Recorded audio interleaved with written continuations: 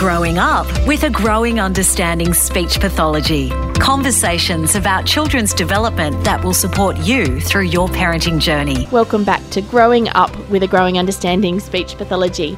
Today I am joined by Asha Morrison, who is a clinical psychologist and director at Family Psychology Clinic.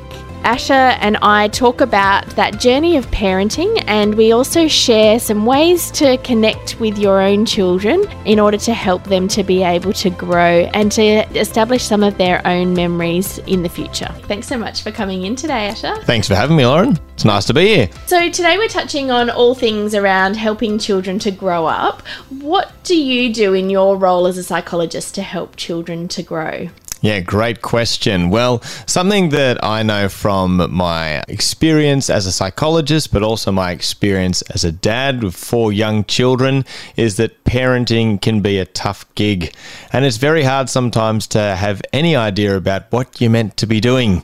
They're not born with manuals attached, and each child would need its own manual anyway. And so raising kids is complicated. It's a lot of fun and it's a great joy, but it's complicated. So sometimes it's good to have a bit of help and to be able to brainstorm ideas and draw from a field that works a lot in that area in order to get a bit of guidance. So that's what we do. We help out parents with a bit of guidance on how to manage some tricky things that pop up with kids. Yeah. What are some of the common things that come up that, people refer to your practice for? Yes, all different things, and sometimes what initially you might come in for turns out to not be the main thing you end up working on. That's the way kids and families can go. But a lot of the common things we look at are just a lot of behavioural challenges that kids might have. So, kids don't tend to just do what we want them to do all the time, and that can be frustrating. But a lot of work too on anxiety, anger, managing big feelings is something that I think a lot of kids find hard, and grown-ups too, and also supporting children with more complex diagnoses like autism as well. That's one of the episodes that I did previously, was talking about behaviour as communication and communication as behaviour. Yep. And so when you're touching on some of the behavioural side of things, it's certainly something that both psychologists and speech pathologists see, is how to support children with some of those big behaviours and those big emotions. Absolutely. And it's a great point, because I think sometimes we can generalise all behaviour as it must all have the one cause behind it or the one thing behind it. But, something like aggression can be a manifestation of a range of different things. So the analogy we like to use, and that is used commonly, is that of an iceberg. And we're always trying to work out what's underneath the iceberg that's contributing to the behaviour that we're seeing. Yeah. Did you always want to be a psychologist? It depends how far back you want to go. I wanted to be a circus clown at one point, and probably a superhero at another. Certainly for most of my adult life, absolutely. I've always had a passion for working with young people and with families. I just think families, when they're working well, are such a joy, not just to themselves, but to the world around them. And similarly, when it's tough, it's really tough. And so to be able to help people in that space is something that I'm very passionate about and have been for a while. Yeah, I love that. We want to know who you'd like to hear from or what topics you would like us to discuss so we can continue to grow together. Reach out via email to growingup@agrowingunderstanding.com.au. So you're a busy man, working and, 4 children. Have you got a parenting tip or a parenting hack that you find has been helpful for you? Yes. Well, there's probably a few of them, but in thinking about this question, probably something that I encourage a lot of families to do and that I've found helpful as a dad is to think about what it is, to have a vision or a dream or an idea about what it is you want family life to look like. Something I've noticed in our culture and in our moment is that we can struggle a bit with just busyness and getting into something that's a bit like reactive parenting and reactive family life. And I think one of the best things families can do is to take some pause regularly to evaluate what they want this season to look like. It doesn't mean you're always going to get there, but if you've got some sort of an idea of what it is you want it to look like, then sometimes you find yourself making some progress along those lines. So a big part of that I encourage families in when we look at what we want family life to look like is that we want it to be enjoyable. And to keep that focus in our mind and to think about what an enjoyable family life might look like, I think is really important and often something we don't take enough time to do. I really like that. I've been trying to do a lot of that with my own family this year. We've been doing a lot about goal setting, our own personal goals, and sharing that amongst each other. And my children have said that their goal for the family this year has been, or for next year, to not do any after school care. So that was their big goal. That's what they wanted their life to look like. Was, that they didn't have to do any after school care, and that they were picked up so that way they could, do their extracurricular activities or their homework, or just even to be at home. So I think having that vision and asking your children what they would like that vision to look like as well is really nice to be able to do. Exactly. Do you find that in your role as a parent that you reflect upon your own childhood and how you were brought up and what family life looked like for you in how you raise your children and help your children to grow up? Absolutely. I think a lot of our default positions as parents comes back to our own experience growing up. And I think one of the best things we can do as a parent in considering all those things is just to take time to be reflective, because there are both good elements from that and things that maybe we want to leave behind as well. But certainly I am very grateful for the parenting that I received.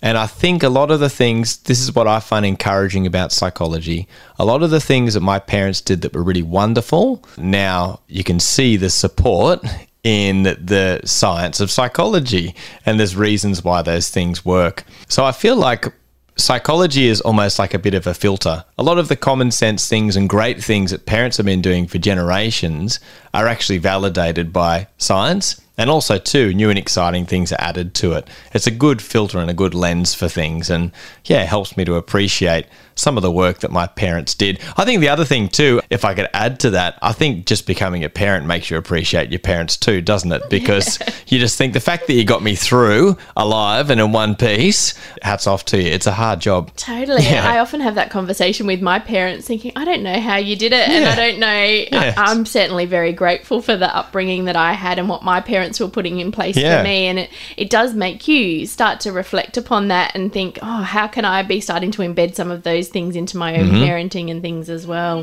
Absolutely. Are you concerned about your child's communication and language skills? A Growing Understanding Speech Pathology will help you and your child grow confidence and communication skills. Visit agrowingunderstanding.com.au to make an appointment today. Is there a particular memory that stands out for you as being something that was special or a favourite memory for you growing up? Yeah, that's a good question. Well, there's lots of great memories, I think family holidays are always a big highlight for most people when they think about their childhood. And I think that's probably something that I've looked to instill in my own family, is to make space for holidays. They're really special. Good chunks of time together without much of an agenda is really wonderful. And I think when I think back to my childhood, that's probably the thing that sticks out the most to me, is parents making time for me. Or it's climbing the mulberry trees with me, or watching me draw, or coming to watch me try and play a team sport, whatever it was, just them being around, making time. Yeah. And it's that connection, and certainly holidays or time allows for that opportunity to connect and to enjoy each other and and to really learn about each other as well. Yeah. Absolutely. Yeah. For you, what are you reading at the moment, either at home or at work? What's on the book table? Good question. This time of the year, as we approach the end of the year, I tend to be a little bit fatigued with my professional readings. So I'm looking forward to some fiction. I've put in some requests for a whole bunch of classic fiction books that I've never got the time to read. So at the moment, my head's sort of thinking around fiction.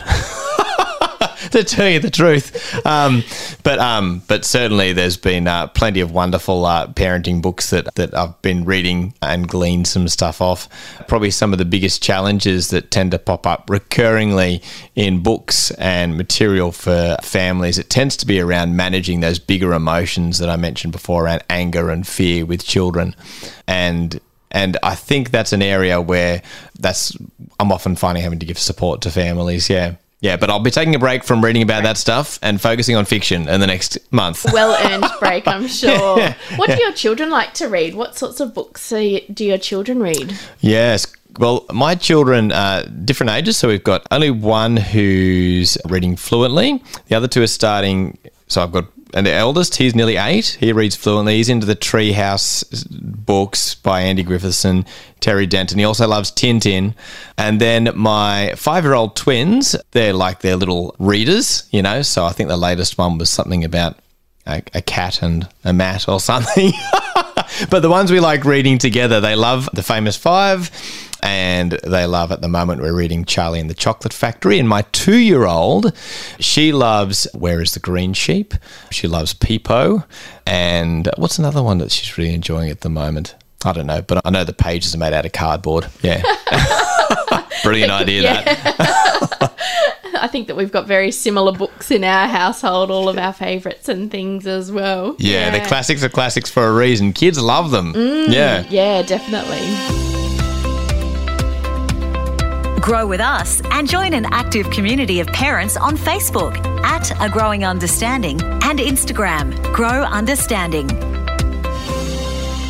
What's your experience been with working with speech pathologists, and in terms of that crossover between psychology and speech pathologists in terms of the work that you do and that we do together? A lot of children with developmental disorders will often be engaged with a speech therapist, so particularly children on the spectrum. So in the very younger years, it tends to be we're still working on basic communication, and there's limitations, I guess, to the work I can do with a child in the room who's struggling to communicate. So certainly leaning a lot on speech therapists in that space.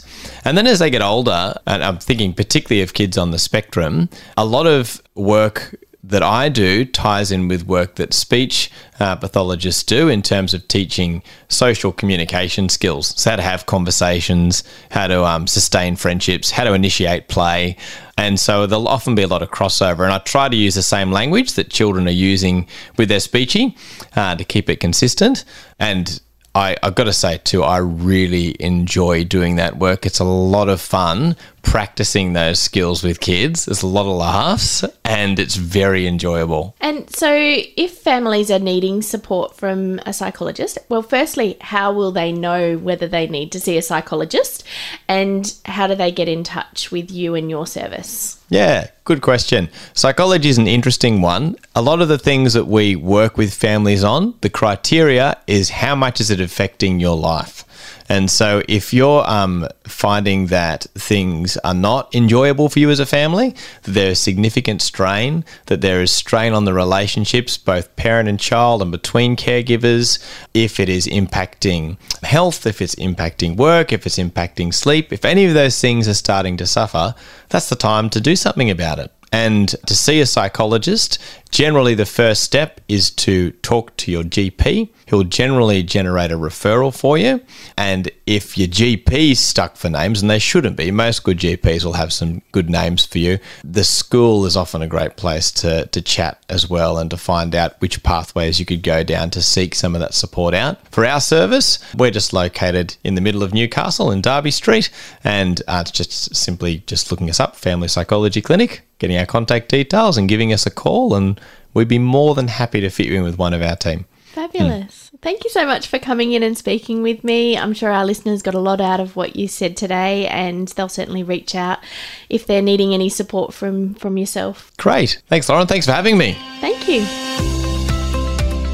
If you found this podcast helpful, visit our website for resources, information and advice that will support you during your family's speech pathology journey and help your child grow.